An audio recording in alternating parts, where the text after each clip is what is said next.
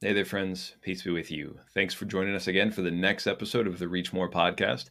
Today, we are joined by Jason Simon, who is the president of the Evangelical Catholic, and he's going to share with us a little bit about the history of the EC, as well as how the founder was a little bit of a wild guy and then came to know the Lord, and how he ended up starting this awesome Catholic apostolate. Then we're going to jump right into some of our own favorite stories of mission from the field. And I want you to make sure you hit subscribe or follow, because in our next episode, we've got our first guest who is out there doing the stuff we're talking about.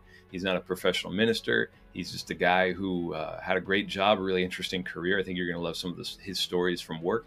And now he's taking that same passion and energy and pouring all of that into helping people come to know the love of God. So I think you're going to love this one and the next one, and can't wait to hear what you think about both of them. So thanks so much and enjoy. Well, friends, we are so excited to launch the Reach More podcast. This has been in the works for quite some time. And so to get us started, we are talking with Jason Simon. And Jason, go ahead and introduce yourself, please. Hello, I'm Jason Simon. I'm the president of the Evangelical Catholic. I live in Madison, Wisconsin. I have 6 wonderful children. I've been married for 25 years. And I love to watch the Green Bay Packers every Sunday. Oh, this was a rough season for you last year, As wasn't they it? lose.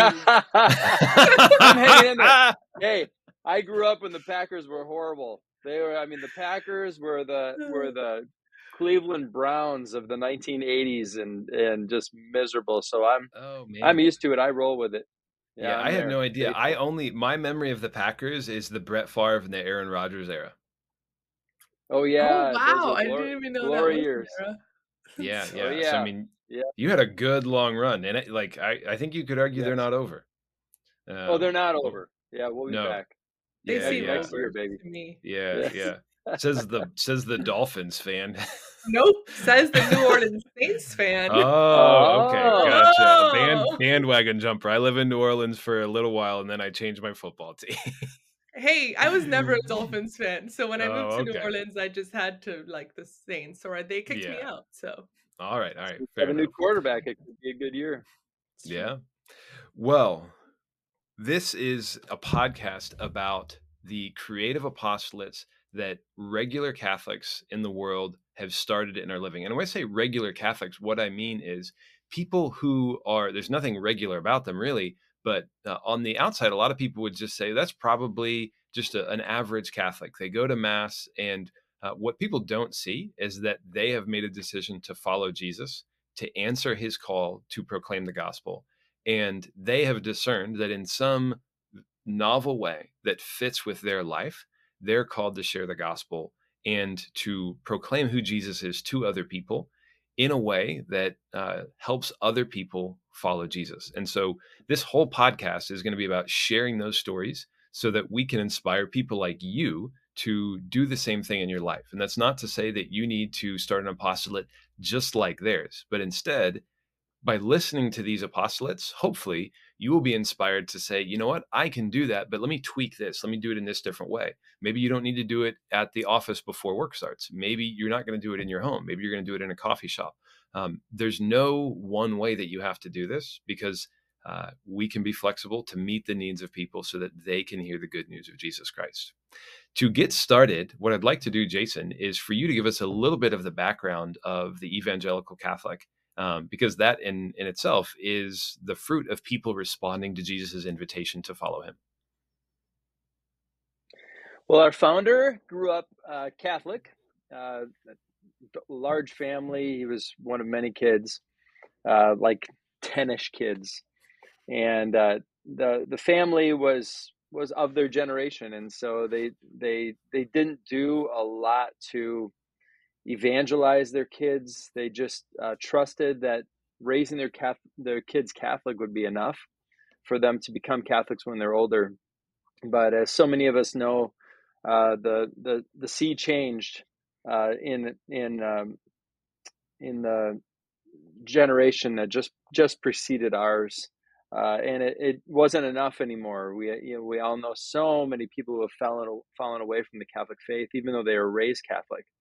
And so he was raised in a Catholic family like that. Sometimes sometime as a teenager, he started falling away from his faith and getting into all kinds of darkness. He tells me he was stealing cars when he was 13, and and got involved with drugs and all kinds of darkness. And when he graduated from high school, he discerned that he wanted to go into the Navy, and so he was at a Navy base in San Diego, and Billy Graham came to town and preached a crusade, and gave an altar call and said, if you want to give your life to Jesus, come on down. And so he that night gave his life to Jesus and was delivered from darkness. He was delivered from addiction. Just a beautiful, extraordinary change in his life, and he was just full of the joy and the love and forgiveness of Jesus. There was a group on the Navy base called the Navigators, and the Navigators' goal was to accompany people into discipleship. And so luckily he connected with the Navigators, and they a Navigator staff member met one-on-one with Tim and walked him into prayer and devotions to his scriptures and growing as a disciple, growing in virtue, resisting temptation, all the things we need to be established in when we have a conversion experience. And so he became a solid disciple even as a Navy soldier, and was a leader, a Christian leader on campus, on the base.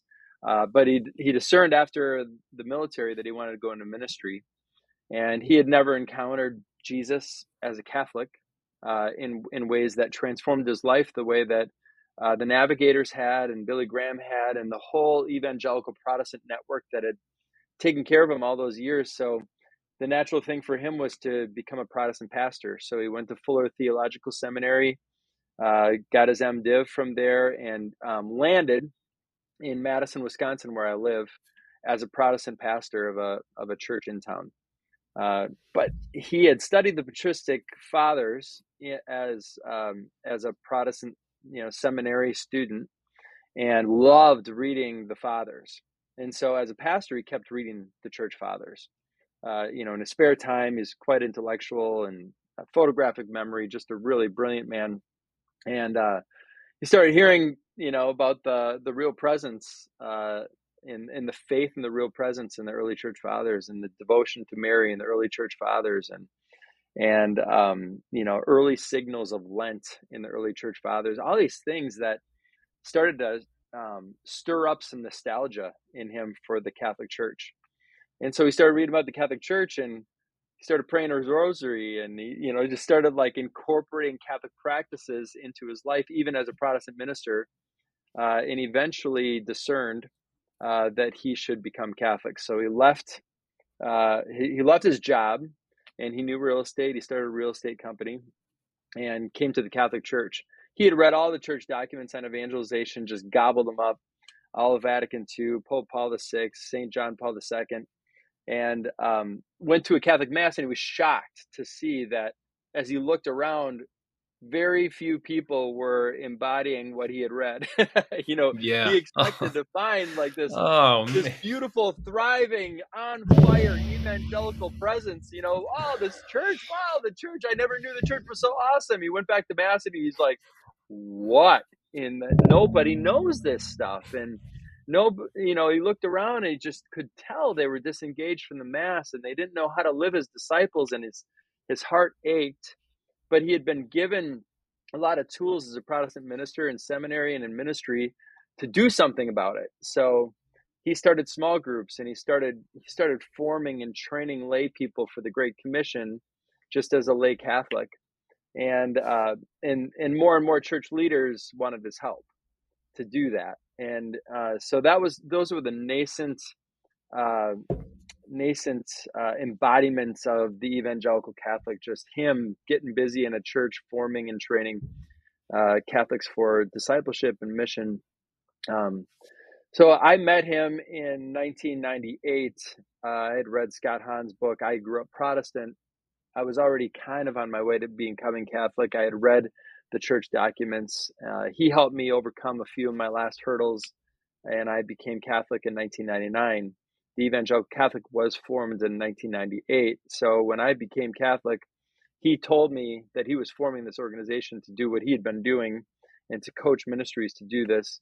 And man, and I just immediately was fired up. I was like, wow, the world needs this. And I would say to him, we're going to wake the sleeping giant. We're going to wake the sleeping giant. Like, wait till the Catholic Church comes alive in the Great Commission, man. You just wait, world. Here comes the Catholic Church. We have all the teachings. We have the Pope's leadership.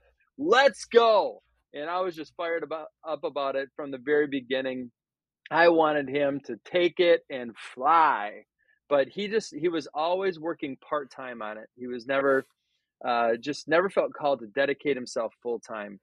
So when I've been cheerleading it, for at the time when 8 years, I graduated from and got my Master's of Divinity from Notre Dame, and I was looking for a job. I was applying to campus ministry and parish positions all over the country.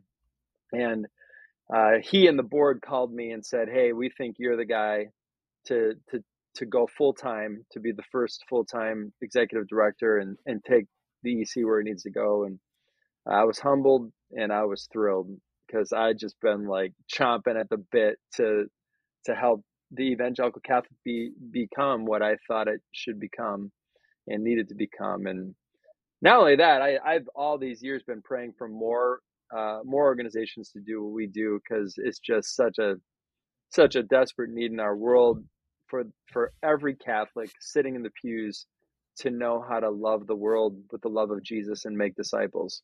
So yeah, that's how I got started, and it's just been awesome to be a part of it. So EC is in its 25th year now. Yeah, this year, 25 years. This quarter century. I think the exact awesome. anniversary, I think, would be this summer. Yeah. Okay. Are we throwing a party? Because we should.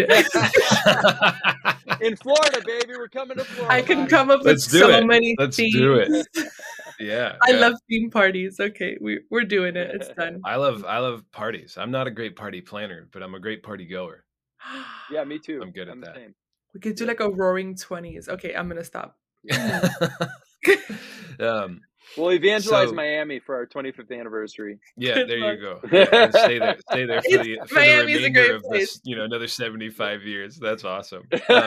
So you said a couple of things that I want to go back to briefly, and one was that the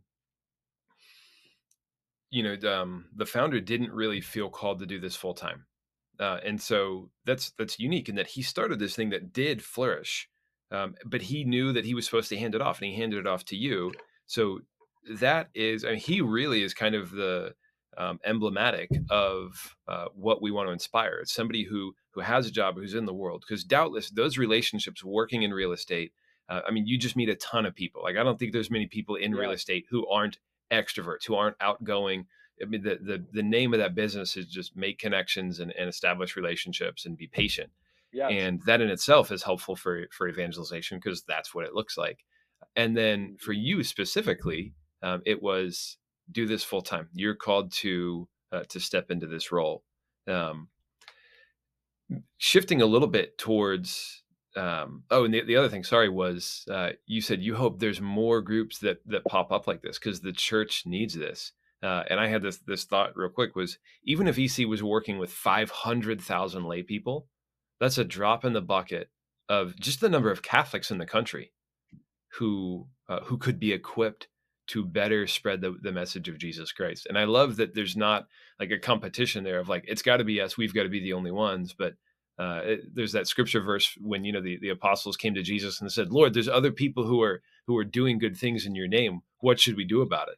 And he says, "Nothing. Leave them be." Yeah, if they're not against us, they're for us. Yeah, and absolutely. Yes, exactly. Yeah, so no, that's right. I mean, most studies say there's between 60 and 70 million self-identifying Catholics in the United States alone. Not to mention Latin America, not to mention Europe. Africa has a thriving Catholic population. I mean, there are, I think, around 1 billion Catholics.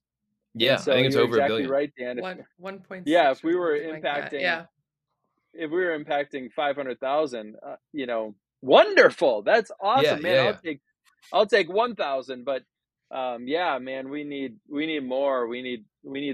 Uh, we need probably 10 evangelical Catholic, different organizations, different charisms, different leaders, different people in the United States alone. Maybe Yep. we need 100, to reach Yeah, all those yeah. people, and then we need 100 more on every continent.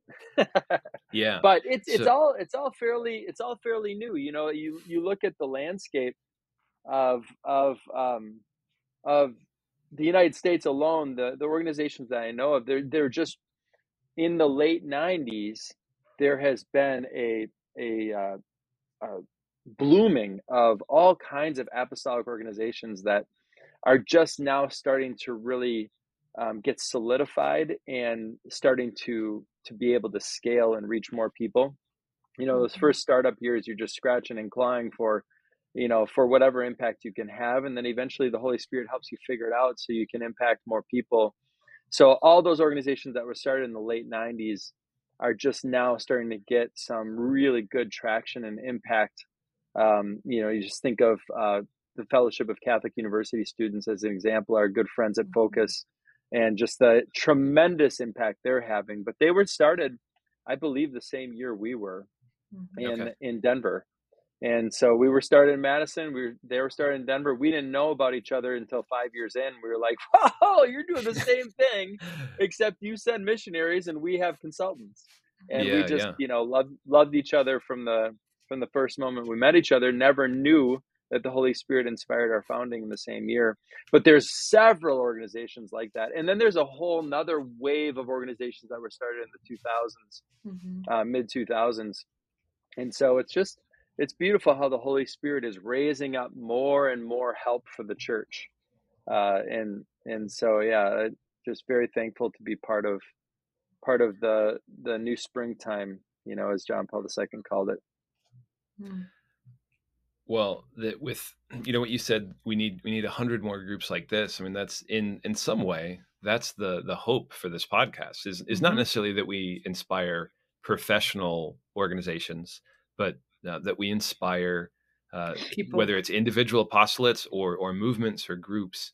Um, the let's talk a little bit about just the dream for this podcast. So, Jason, Madi, what would you both like to see as the fruit of this work? I think more and more, especially as I started working with the EC, I'm seeing the importance of the laity.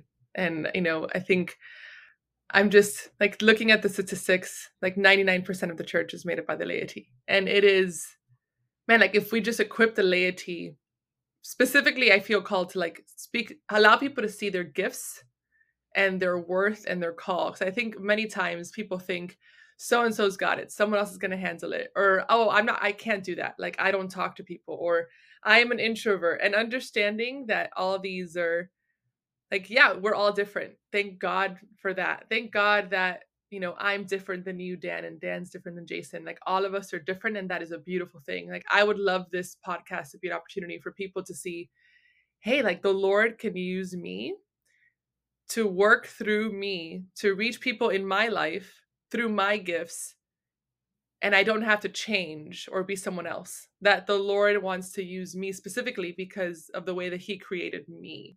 And so I just want to encourage people to know, hey, like God's calling you. And through these stories and through these interviews and through all the things that we're doing, just like I'm talking to you, like God's calling you specifically to go out and live our faith outside of the church. Like, I want you to live your faith as a nurse and as a teacher and as an electrician and as an accountant, that all of those things are opportunities to simply spread the gospel by just being yourself and allowing the Lord to work. Amen. Yeah, and even just thinking about the numbers that you said statistically, the numbers are amazing. We already said, say, let's just say on the low end we have 60 million Catholics, and 20% of them or so are coming to mass regularly, is what studies say. So we have right there, we have 12 million Catholics coming to Mass regularly in the United States. And other studies will say between 5 and 10% of them already sitting in the pews love Jesus, live every day for Jesus, know that Jesus is their only hope in this world. They've encountered him in beautiful, personal, intimate ways, and they long to share him with the world. But so if we say 5% of regular Mass goers understand that, then we're at 600,000. There's 600,000 Catholics in the United States who already have Jesus, the love of Jesus, burning in their guts. Most of them will say, because the sales media just did a study on this, most of them will say they have no idea how to share their faith with the world. And they don't know what that means.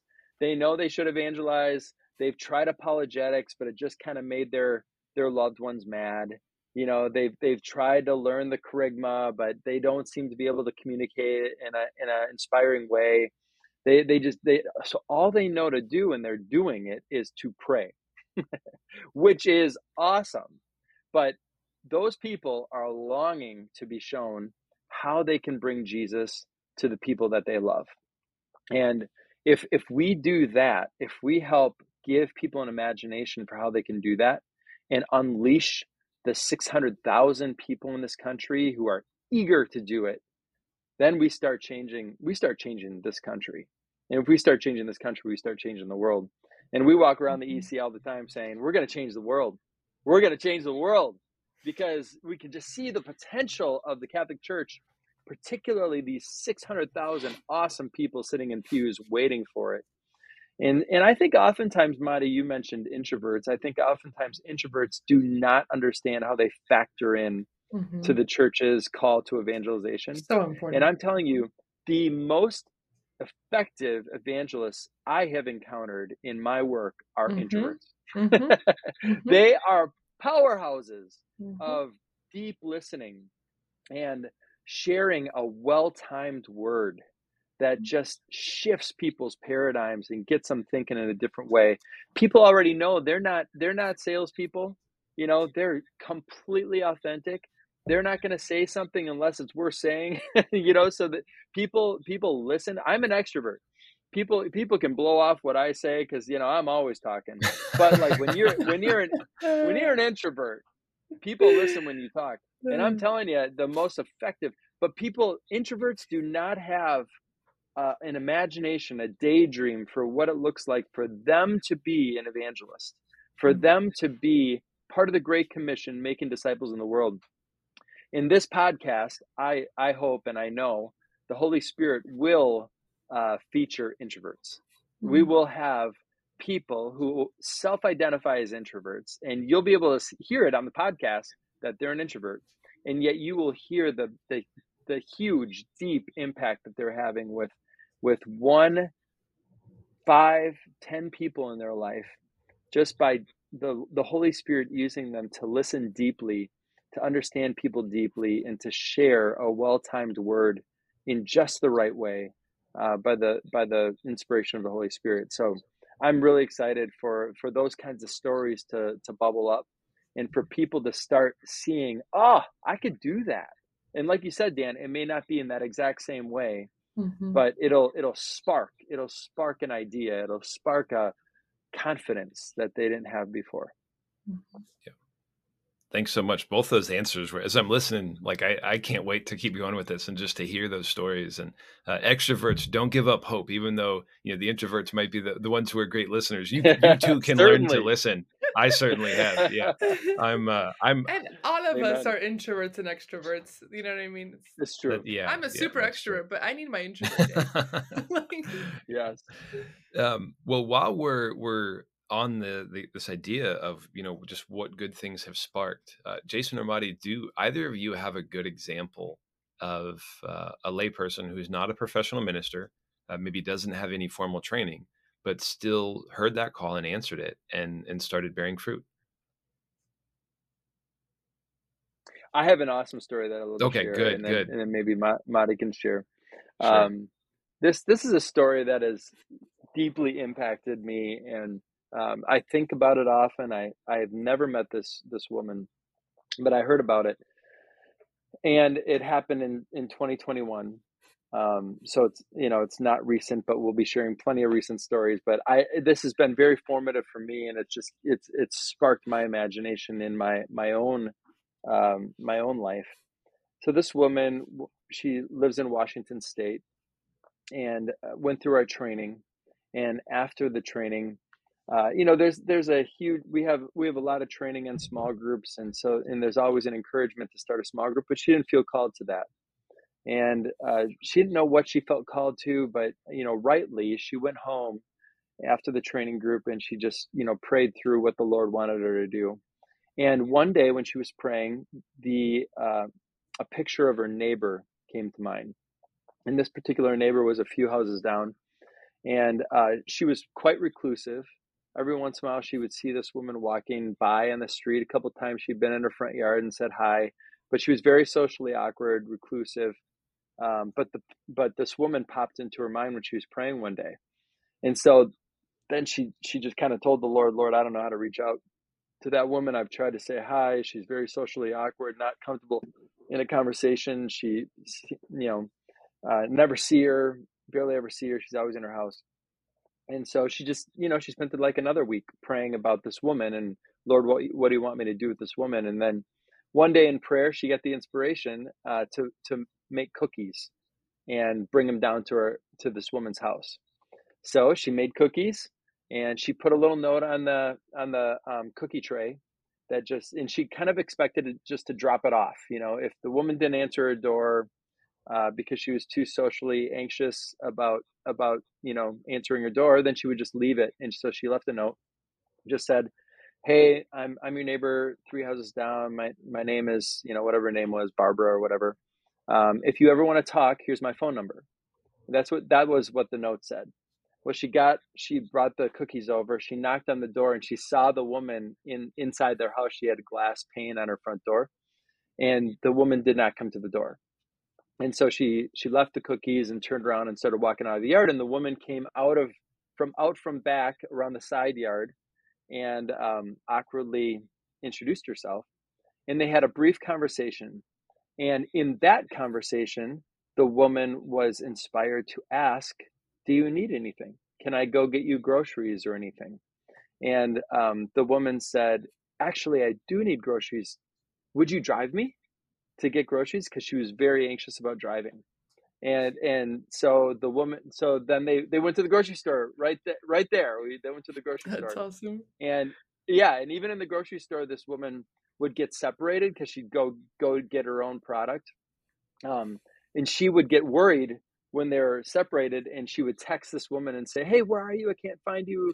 And they would get back together. So like this deep trust is developing already. Her neighbor's Mm. already seeing this woman as trustworthy, and someone to help take care of her.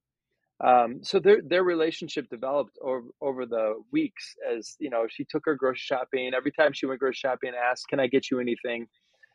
So one day they were sitting at her house talking, and all of a sudden the woman brought up faith, and brought up fear and anxiety, and just for the first time shared all of the anxiety and fears that kind of plague her, and Mm. talked about faith, and how she hasn't connected really well with faith. She hasn't been going to church for a long time, and they just had this deep conversation about faith, and it just opened the door to start sharing about her story of the Lord, and how the Lord has rescued her from so many fears in her past.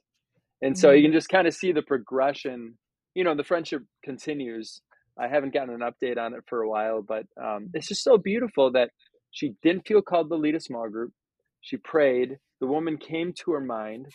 She prayed more. What should you do? And you can just see the shepherd, the good shepherd Jesus, through the Holy Spirit, leading this woman little by little to a person she never thought she'd be reaching out to. But the Mm. woman made space for the Lord to speak, and didn't take on a volunteer opportunity or a small group out of compulsion. Like, I really should do something. Everyone else is doing something. I'm going to look stupid if I don't. She waited on the Lord, diligently. And I love that, just how the Mm, Lord led her to the lost, led her to someone lonely needing a friend. This just how he works. It's so beautiful. mm. I love I that. love that story. And especially the things you highlighted at the end with like she didn't join, she didn't commit, she didn't start. She just initiated a friendship. Walk with. Mm-hmm. And Yep. that more importantly than all of those previous things, as good as they are, friendship is the avenue of evangelization. And Mm-hmm. you Yeah. like if you don't want to be friends with somebody, you really can't effectively evangelize them because you're Yeah. not going to develop trust. You're not going to show them that you care.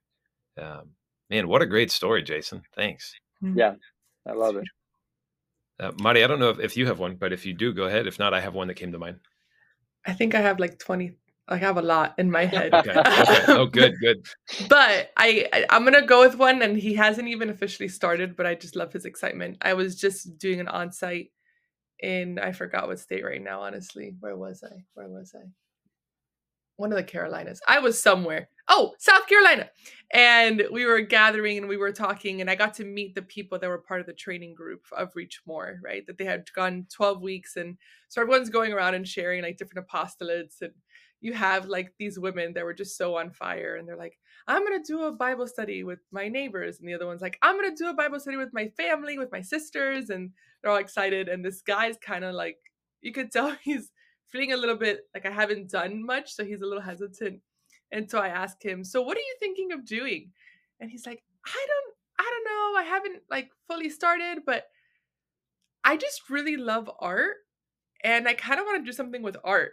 And I looked at him and I was like, "That's awesome. What do you love about art?" And I just asked him questions about art, and he started telling me about his favorite artist and his favorite painting. And I looked at him and I was like, you could just do a group where you just gather, hang out, eat some food, and you could just pick up art piece every week, maybe like a sacred art piece and just talk about it. And he looked at me and he's like, I can do that? I was like, yeah. He's like, but it's not. I was like, art is a beautiful thing. You're passionate about art. You can use your passions and bring in faith, and it could be an awesome discussion. He's like, and I don't have to do it at the church, right? I was like, no, you can do it at your house. And he's like, wow, like I loved seeing his excitement of, because every time I talk to people about apostolates, I always ask, what are your gifts? What are you passionate about? And who do you feel called to walk with? Right? Like those are the three questions that I always ask people. And I asked him those questions. That's how the art thing came up. And so I'm going to be following up because this was literally 2 weeks ago. But just following up with what he is going to be doing. But what I loved about the story was just seeing his eyes open up with excitement. And with the excitement came like all these things of, I can write this person and I can do this and I could, and he was just so just he just really excited. So that's my first one that came to mind right now. That's a good one. That's a great example of like not so much the like what people think of like, oh, I'm supposed to be involved in church, so that means I need to go to the parish more. I need to be involved in something, and that like there's not room at the parish for all the people who reside in the parish boundaries, and Mm-hmm. so we have to go elsewhere. I mean, just I'm thinking my parish. There's probably 100,000 people who reside in the local area, or at least 50,000 people. They can't all go to the church. There's got to be stuff like that's not at the church.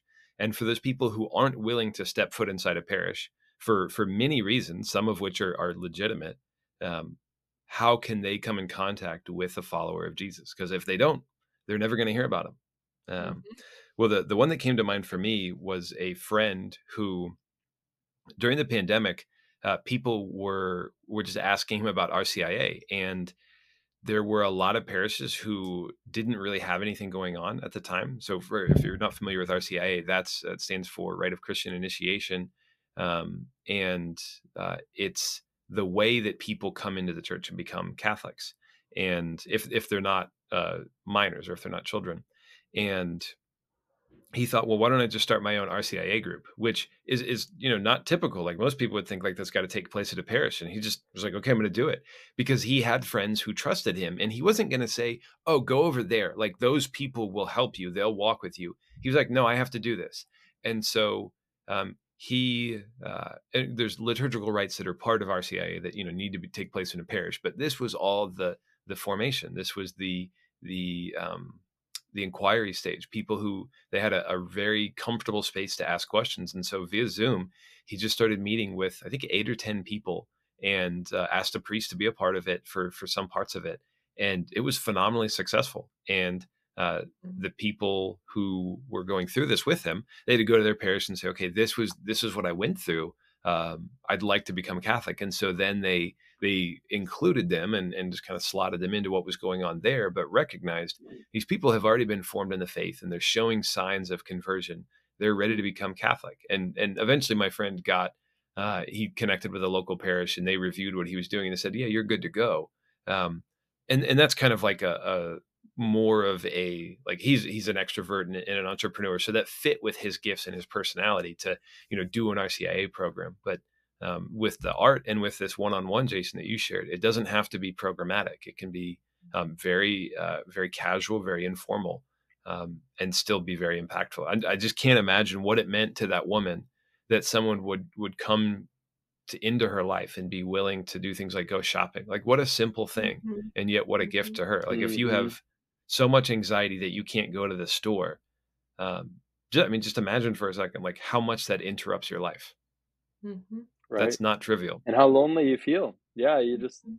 kind of stuck in at home because everything worries you and you don't have somebody taking care of you. Uh, yeah, I can't imagine what it meant to have that kind of care extended to her.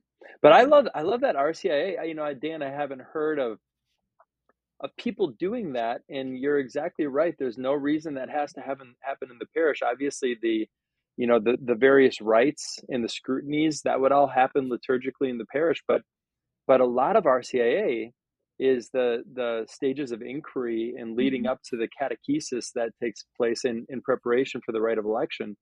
And Yeah. Mhm. all of that could happen in people's homes. And you're exactly right. It'd be just such a lower barrier of entry to invite friends who are curious about Catholicism to come and have you share your experience of it and open up the catechism together and seek answers together. That's such a great idea. I love that.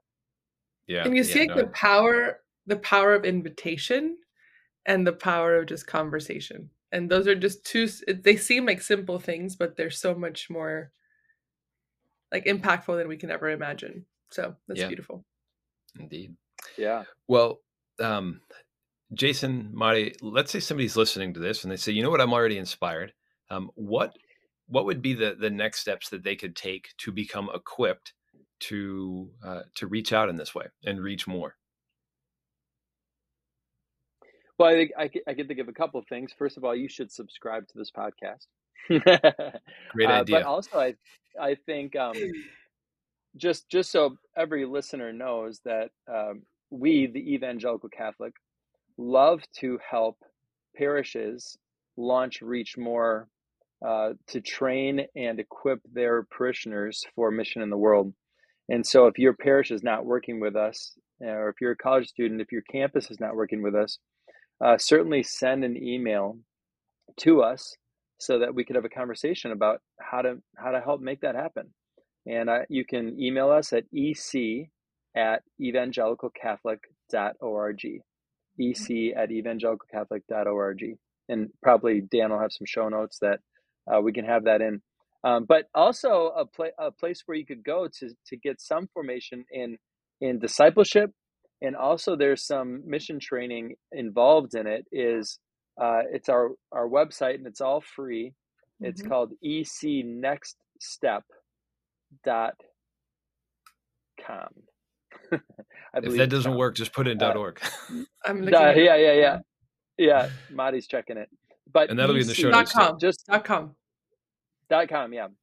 So it's all one word, ecnextstep.com. And that's an awesome resource. You can use that. You could go through that with your friend. There's leader guides, there's awesome videos on there about discipleship and about mission, about helping to be somebody's guide in life to walk them closer in discipleship. So that's a great free resource that I think you could use in your own personal apostolate with people. Thanks so much. And I've used that before with people, and they love it. I mean, they love the resources, they love everything on there, and so um, that's a great free thing to use to immediately start to get some of those just the basics of how to share the faith and how to walk with people. And like Mm. you said earlier, like people tried apologetics, and really I think that led people into a lot of arguments. Even if it probably Hmm. convicted them of their own faith, which I'm very grateful for. It was a great thing. But what it was lacking was, how do you have a relationship with someone such that they even want to listen to you? Like if you walk up Mhm. to somebody like, "Hey, let me tell you about the reasons why you should believe in the papacy." Like, I don't even believe in Jesus. Why should I care about the papacy? That's an internal argument that you guys have. Leave me alone. Um, but instead, to realize how to have a relationship and earn the right to be heard. So awesome. Well, Marty, Jason, this was a great first start to the Reach More podcast. And I cannot wait to have guests from all around the country, maybe all around the world on here to share about what they're doing, how the Lord has called them, and the creative ways that they have responded. So friends, thanks so much for joining us. As Jason said, please hit subscribe and stick with us, because you're going to hear some really, really inspiring tales of mission from the field. Well, there you have it. That's our second episode of the Reach More podcast in the books. Thanks for joining us. If you haven't yet already, please make sure you hit subscribe or follow so you don't miss next week, which is when we will have our first guest who is out there in the field doing the stuff that we're talking about. He was an investigative journalist for a long time, and he has now taken all that energy and creativity and zeal and put that towards helping people come to know the goodness of God. So cannot wait for you to hear his story. I think you're really going to enjoy it. Until then, please count on our prayers for you, and please keep us in your prayers so that we can all continue to do the good work that Jesus has invited us to do. God bless you. Peace be with you.